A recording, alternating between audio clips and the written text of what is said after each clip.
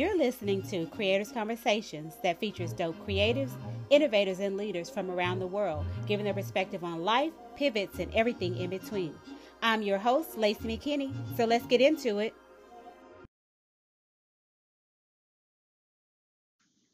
If you're ready to take ownership of your development but don't know where to start, I'm sharing the strategies that help me take ownership of my career and step into my purpose as a leader of impact.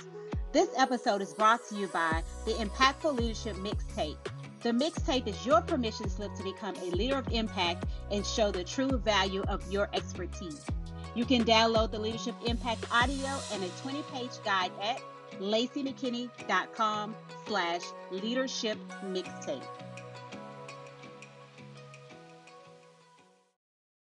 Hey, welcome back to Creators Conversations. This is the host, Lacey McKinney. I am back with a quick episode. I have a tip or a strategy that I kind of want to talk to you about, and I have 3 points I'm going to make about the strategy that I kind of use when I am dealing with something, when I'm trying to solve a problem, and not necessarily solve a problem, just when you're going through your day to day. Working with people and being a leader, you have to think about the different experiences that you come in contact with, some of the hard things that you have to deal with, the hard conversations you have to have, or just solving things, just making changes, just responding to people, giving people feedback, those type of things. And so I want to bring forth to you and share with you about reflective thinking. I don't know if people have used this a lot. I have. This is kind of something that over the past year become new to me, or maybe the term. I can't say that it's not something that I've done before, but the term maybe never was present. And so, talking about reflective thinking, what is reflective thinking? Reflective thinking is an act that helps you better determine your own true knowledge about something. And when I say something, I want to refer and reference this to experience, and really an experience when you're working with your team, um, kind of leading your team through to solve problems, to create products, to finish something, create a new process within the working world, whatever it may be. You're able to use reflective thinking to kind of take you through that process. And so I'm giving you 3 reasons you should build the habit of reflective thinking today. So, reflective thinking takes into account the context of the experience or its actions, right?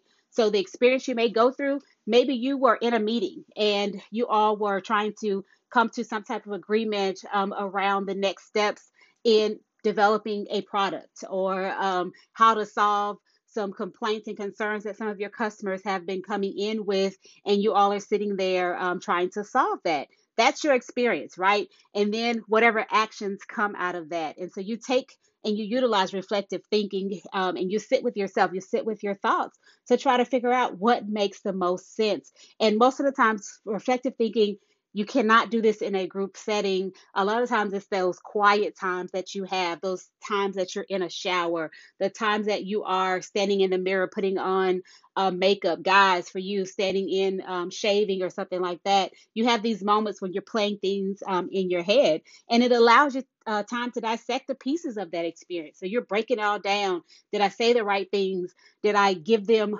all of the different notes that I had from researching X project around how we're going to solve this problem? Those type of things that you're playing with. And a lot of times that helps you take back the answer that you need when you're going forward and going in to solve that problem. Okay.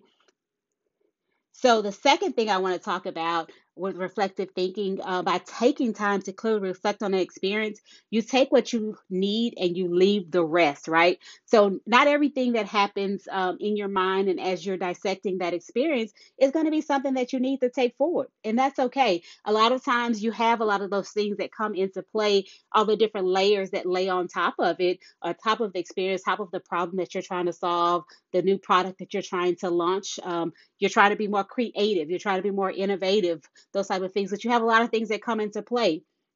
You take what you need and you leave the rest of it. You say, no, what, this doesn't fit within this problem. This doesn't fit with the true concern. This is not solving the customer's concerns and problems and what have you. It's not making their life any easier. So why are we doing that? Why are we including that inside of this product or inside of this thing that we're trying to launch?